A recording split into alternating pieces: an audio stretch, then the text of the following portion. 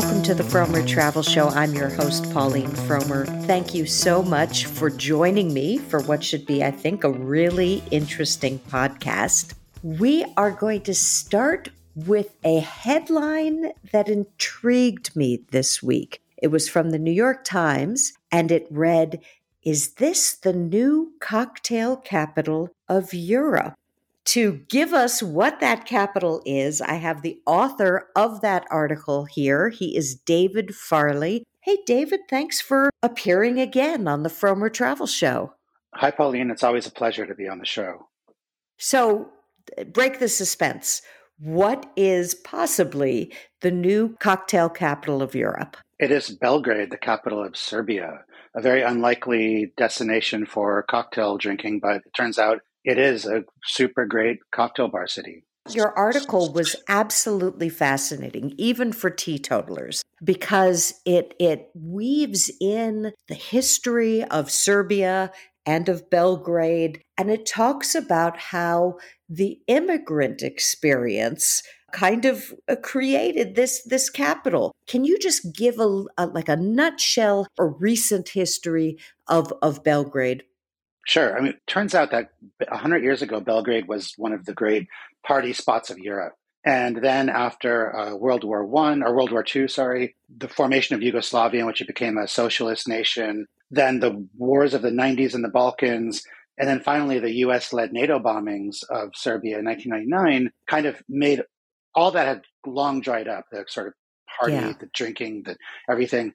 And then because of the wars of the 90s in the Balkans, a lot of people fled, and some of them went to New York and some of them went to London, for example. And in those places, some of those people got jobs in bars and ended up getting trained as professional, bartenders or mixologists, whatever you want to call them. And eventually, starting about 20 years ago, they started to gravitate back to their home in Belgrade. And they were fully trained bartenders at some of the best bars in the world, trained by some of the best bartenders in the world. And suddenly they thought, hey, we should open up a cocktail bar here. And so that slowly started to happen. And eventually it evolved into what it is now, which is a supremely excellent cocktail bar city. Well, and I thought it was interesting that one of these Serbian immigrants was a man who founded what is considered a game-changing bar in New York called Employees Only, one of the places where the current cocktail movement, if that's a term, I don't know, is thought to have germinated, right? Yes, exactly. So this guy who co-founded Employees Only, named Dusan Zaric, a guy from Serbia, he worked at a bar called Pravda, which you might remember, it used to be in Soho. Oh, yeah. Uh-huh. Yes, and he was trained there by a guy named Dale DeGroff, who's kind of like the Jimi Hendrix of bartenders. He's like a legend, and so that's how he got his training, from this super great bartender. And another guy named Dejan Tomovic, he was at Pravda too. So that guy went back to Serbia and started some bars and kickstarted this revolution of cocktail bars in Serbia. And Dusan Zaric stayed here and he opened up Employees Only.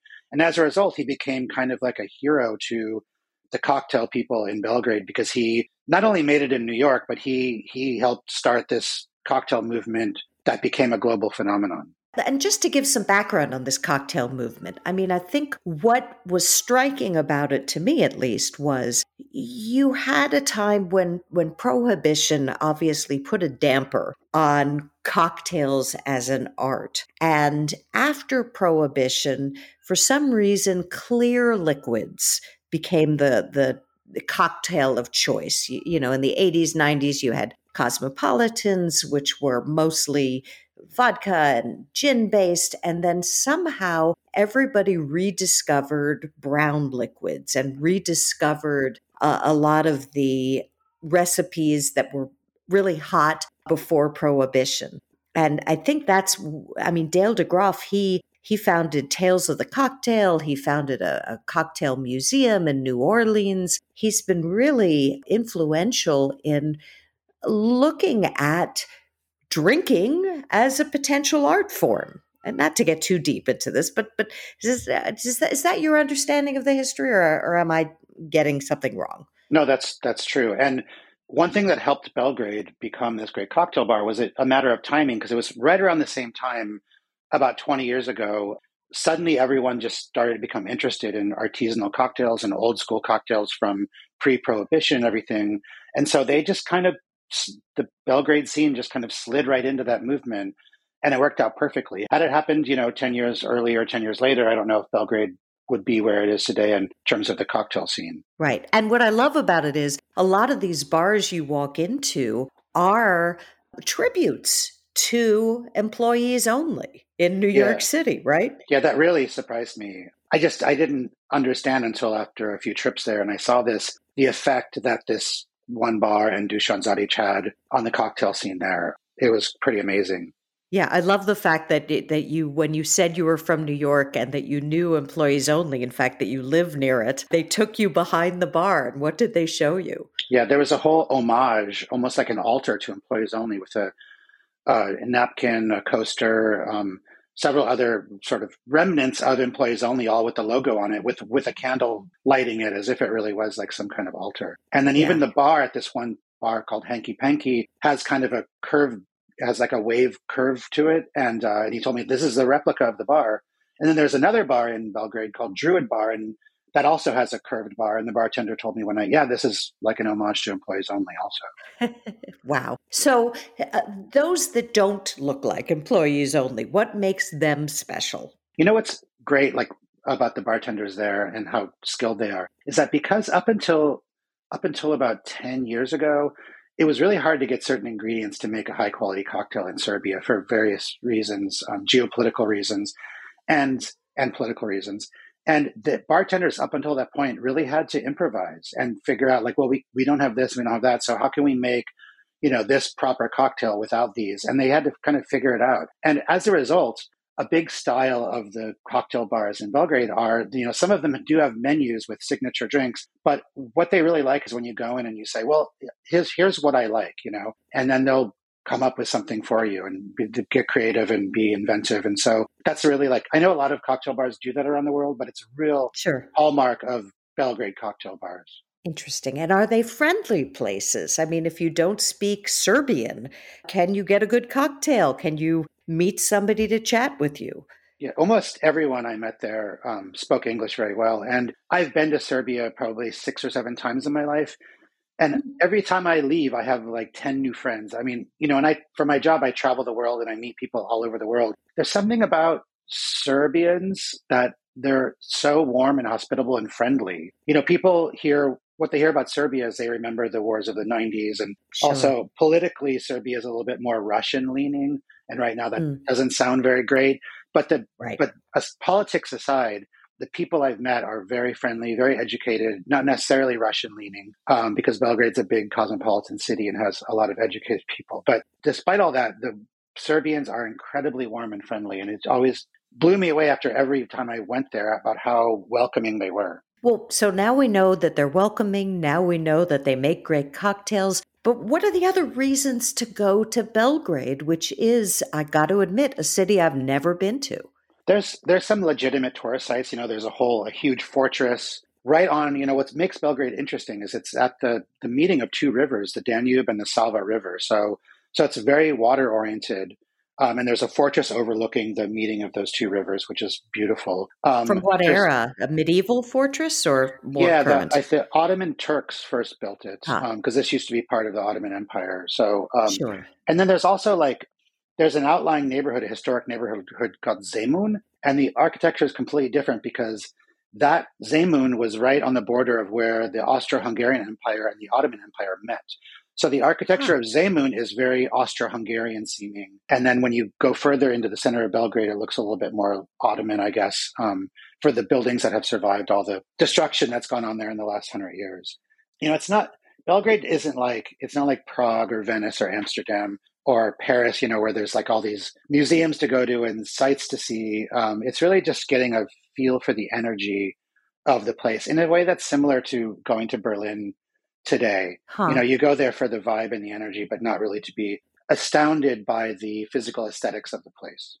Well, you could go to a lot of museums in Berlin, though, I Sure, think. sure. But you Yeah, don't go yeah, there to walk around and be awed by the beauty of Berlin necessarily. sure. Right. Interesting. And have you been to other parts of Serbia? What are the highlights of Serbia? Novi Sad is great. It's the second biggest city in Serbia, and it's pretty interesting too. For the same reason, it's a little bit more aesthetically pleasing than Belgrade. I also went to some. There's this drink there called it's a kind of fruit brandy called rakia, and I went on my last trip there. I also went to some rakia distilleries around Serbia, and that was really interesting too because rakia is ubiquitous in the Balkans, but Serbia is very much known for it, for making it, for being like the best rakias in Serbia. And it used to be like moonshine. Everyone's grandfather and father made supposedly the best rakia. And when you could buy it in a supermarket, it was always this industrial kind of rot gut. But in the last like 5 or 6 years, there's been an artisanal rakia movement, and so now you can drink some really high quality rakia. And the Wow. really great rakia called Yebiga, Yebiga, just is the first Serbian rakia that's entered the U.S. market. So you can actually buy high quality Serbian rakia now, as of 1 year ago, about. And so for me, Okay. that's really exciting because I love rakia. I wrote that down. So do you drink it on the rocks, neat, as a cocktail mixed with other things? How do you drink rakia? Most people drink it neat as kind of like a shot or in a shot glass, but you might sip it. But, back to the Belgrade cocktail bars, when I asked some of the bartenders, what is there something specific that makes this like a particular Belgrade cocktail bar, or is this just like a cocktail bar that could be plopped anywhere in the world and it looks like a fancy cocktail bar? And the thing that kept coming up with some of the bartenders was, we like to mix our drinks with rakia because we're Serbian, and rakia is kind of endemic to our lands. And so if you're in the Caribbean, you're going to get rum cocktails. If you're in Sure. the American South, you might get bourbon, for example. But here it's rakia. So we're gonna make a cocktail that involves rakia. So that's kind of like one of the signatures of the cocktail bars in Belgrade is this rakia. Fascinating. Wow. Well, it's always such a delight speaking with you, David. Thank you so much for appearing on the Frommer Travel Show. Thanks for having me.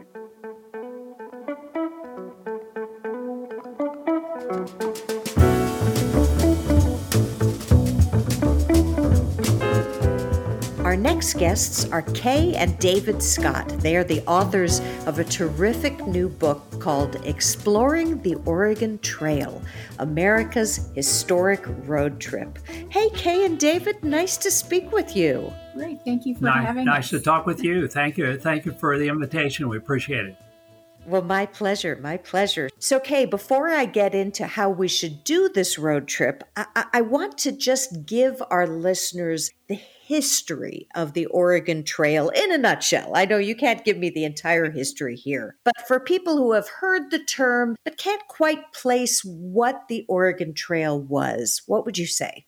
It was the track that the people that wanted to make a new life out west followed. And it had been originally the Indian Trail, and then the Trappers Trail, and then the pioneers followed basically the same trail from Independence, Missouri, across the country to Oregon, where they were going to get free land. So they followed the water, just like Lewis and Clark. It wasn't the same water, but they needed water for the livestock and for themselves. So they followed the rivers, and they ended up in the desert between rivers sometimes. But the water was a very important item for them in planning the trip.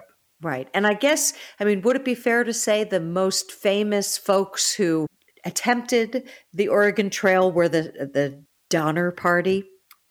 They definitely, that's the party that's remembered. They had the most trouble. But they were headed to California rather than Oregon. True.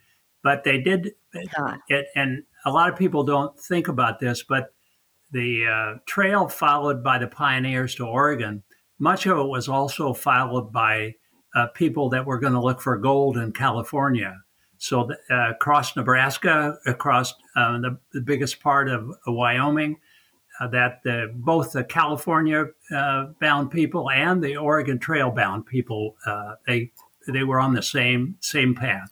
Right, absolutely. Okay. So to do this book, you guys took the Oregon Trail not once, not twice, but 3 times. And obviously you're still here, unlike much of the Donner Party. You think that this is a really wonderful way to see America. What does this trail, beyond the history, which we'll get into some of the top sites to see along the trail, beyond the history, why does this swatch of America so appeal to road trippers, David? One of the great parts of following the trail, first of all, people don't actually follow all of the trail.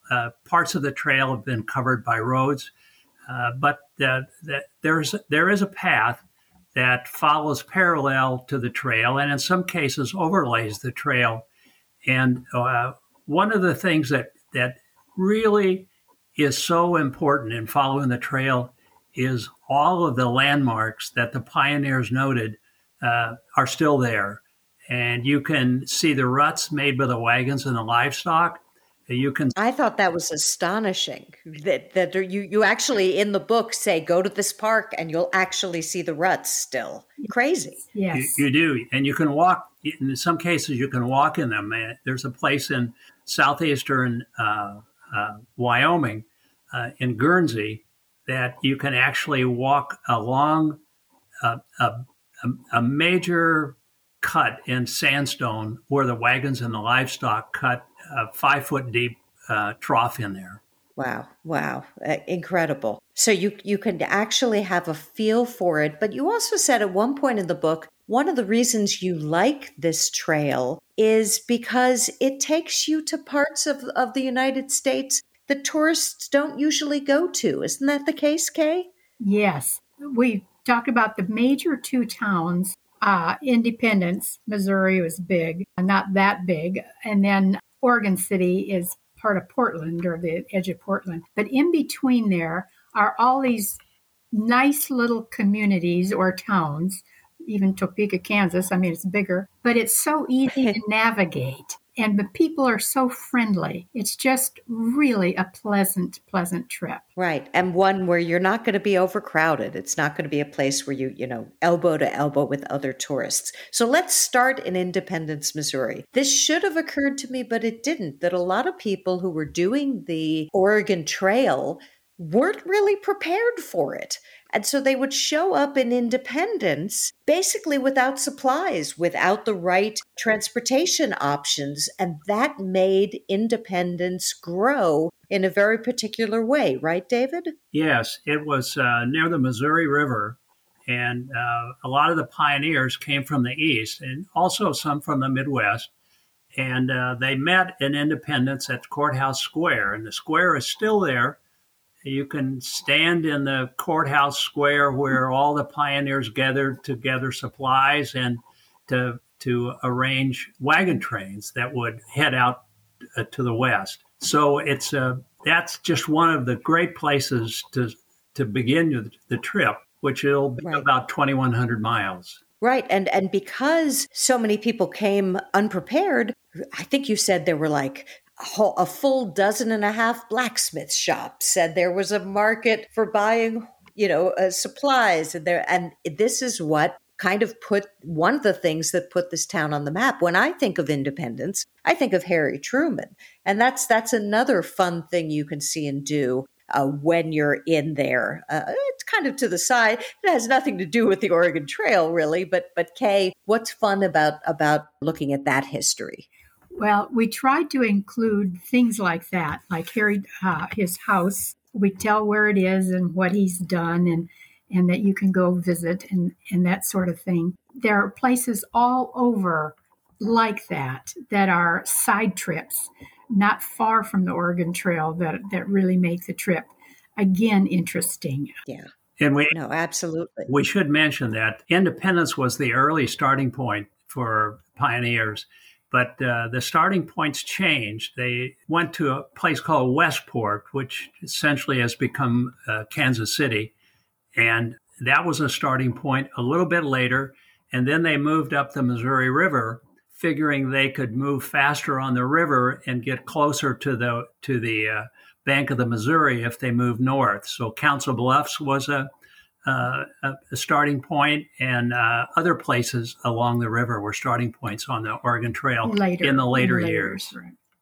Right. And so people would start in Missouri, and then once they cross the border into what is today Kansas, you say this in such a dramatic fashion, they were leaving the United States. That's not something that those of us today often think about. And the last town they were in was probably one of the last places they could get alcohol. So they whooped it up, a lot of them, before they went into what was at that point, or at least at the beginning of the trail, Native American nations. When people are going along the trail in Kansas, what are some of the top most interesting sites in Kansas that you hope everybody will hit? Because there are too many stops in this book for people to go to probably every one of them.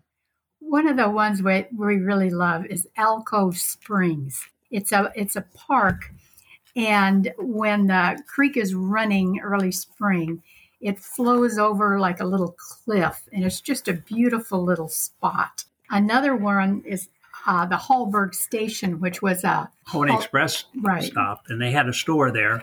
And the trail went right by the station, and the building is still there. It's really interesting, and it's a state park now, and it's I believe considered to be the only Pony Express station that's still in its original location. Oh, isn't that cool? That's great. So from Kansas, people went into Nebraska, and they get to see one of the top, most beautiful natural sites along the trail, which is Chimney Rock. Can you tell our listeners a little bit about Chimney Rock? Chimney Rock kind of looks like an upside down funnel. It's wide at the bottom and then goes quite narrow. The top pieces have fallen off in the last 50, 100 years. So it's not quite as tall as the pioneers saw, but it's still a very impressive sight. And that's part of what the Nebraskans call their own Monument Valley. Chimney Rock is one of several large monoliths that's on the trail that really excited the pioneers. And we find it the same way today. I mean, it's just a terrific drive through western Nebraska headed west. Yeah, I had forgotten that was in that part. So you have Kansas, Nebraska. Once you get into Wyoming, David, what do you think the highlights of the trail are? One of the highlights in Wyoming is also one of the highlights in the entire trail, and that's a place called South Pass, where the pioneers crossed the Continental Divide. It's in southwestern Wyoming, just north and a little bit east of where the pioneers stopped at Fort Bridger, where it was a trading post that Jim Bridger ran. But South Pass, I can't tell you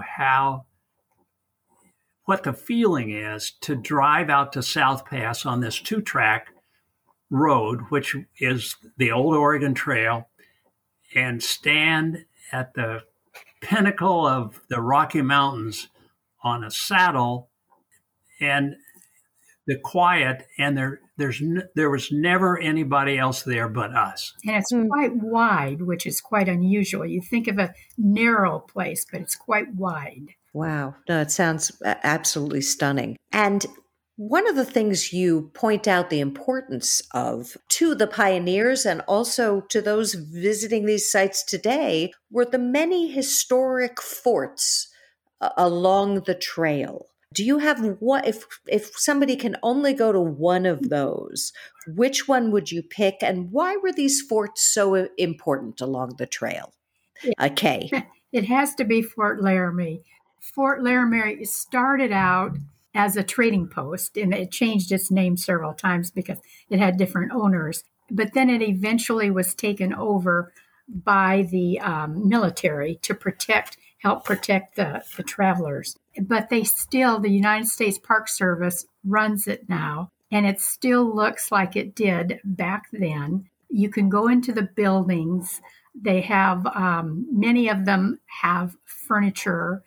The barracks have the beds with the soldiers' uniforms hanging beside the beds. The bugle blows at each hour. I mean, it's just, It's just great. It's one of the best units of the national park system. We really like it. Wow. And these forts were basically where weary travelers could get some help, right? I mean, why were the forts important? They needed supplies. Many of them, there were no blacksmiths around. That's where they'd finally, if they needed something fixed on their wagon or whatever, that's where they would find the blacksmiths. And sometimes the doctors, if there weren't any doctors along with them. And also, interestingly, the forts, especially Fort Laramie, which was basically the Grand Central Station along the Oregon Trail, a lot of pioneers dropped off items there. They packed too much when they left Independence. They brought too much stuff from home. And they dropped stuff off there and picked up supplies before they left. Yeah. So, as I said earlier, when people left Missouri, they were going out of the United States into an area that was controlled by Native Americans. You have a slew of Native American sites along the trails. What is one that you would want to highlight here? The pioneers encountered Native Americans basically along the entire trail. And surprisingly to many people, they had little trouble with the Native Americans until later in the years when huge numbers of people were passing through to the west, and the Indians became concerned that they were going to lose what they had out there. So they did. They did. That's right. That's right. And they were they were correct in that. And plus, they were killing all the buffalo, which was their main source of food. They did that, and it's really a sad story. And most of the pioneers meant well, and I think that they got along well with the Indians at first. In fact, the Indians saved a number of pioneers headed west from tragedy. Interesting. Yeah. So what site would you cherry pick for us? The Dalles was one. The Dalles was it. In fact, the Dalles in Oregon. It's on the Columbia River. At some point, it was the end of the Oregon Trail because at that point the pioneers couldn't get their wagons further west. So they put them on boats and rafts and ferried down the river, which at that time was very dangerous.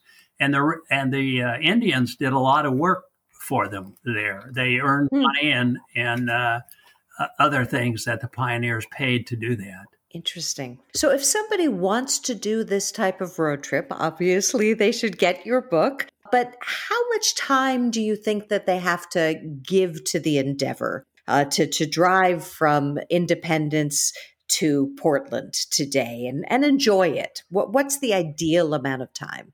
I would say the very minimum is 2 weeks. But there is just so much to see, and there are wonderful museums along the way.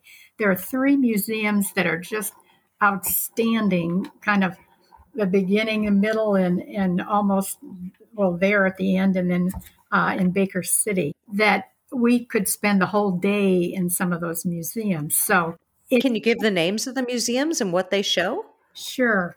In Independence, actually, they have the National Frontier Trails Museum, which covers the California Trail, the Oregon Trail, and also the Santa Fe Trail, because that was part of it too before it split off. And then naturally, the state parks and historic sites have their own little museums. There's a nice museum at Scotts Bluff, right? And Scotts Bluff Western National Monument. Mm-hmm. And what was the third one? The in Idaho, in Mount Pelier, there's the National Oregon California Trail Center, and in that one you actually go in, and it's almost like they take you on a wagon train. They kind of lead you through and let you pick your supplies, and then you sit and have a fireside chat, and it's very interesting. And none of them were crowded. No, not at all. And then there's the one in Baker City, right? Which is closed now for a variety of reasons, but should open I think, in another year or two. In Baker City, that's in Eastern Oregon, which is an interesting town. Used to be a mining town, and the Oregon Trail went right through there. And is it another museum about the trail, or is it about mining, or is it about both? It's just about the trail. Right. It's the National Historic Oregon Trail Interpretive Center. It's the best. It's the best. It's the very best one along the entire trail. And there's also one in Casper that's very good, too, called the National Historic Trails Interpretive Center. It's operated by the Bureau of Land Management. Right. Huh? And they've done a good job. And then, of course, in Oregon City, they've got the End of the Oregon Trail Museum, which is everything Oregon Trail. Wow. As is your book. Well, thank you so much for appearing on the travel show. I really appreciate it. Well, we enjoyed it. Thank you. And thank you all for listening. And to those who are traveling, may I wish you a hearty bon voyage. I'll see you next week.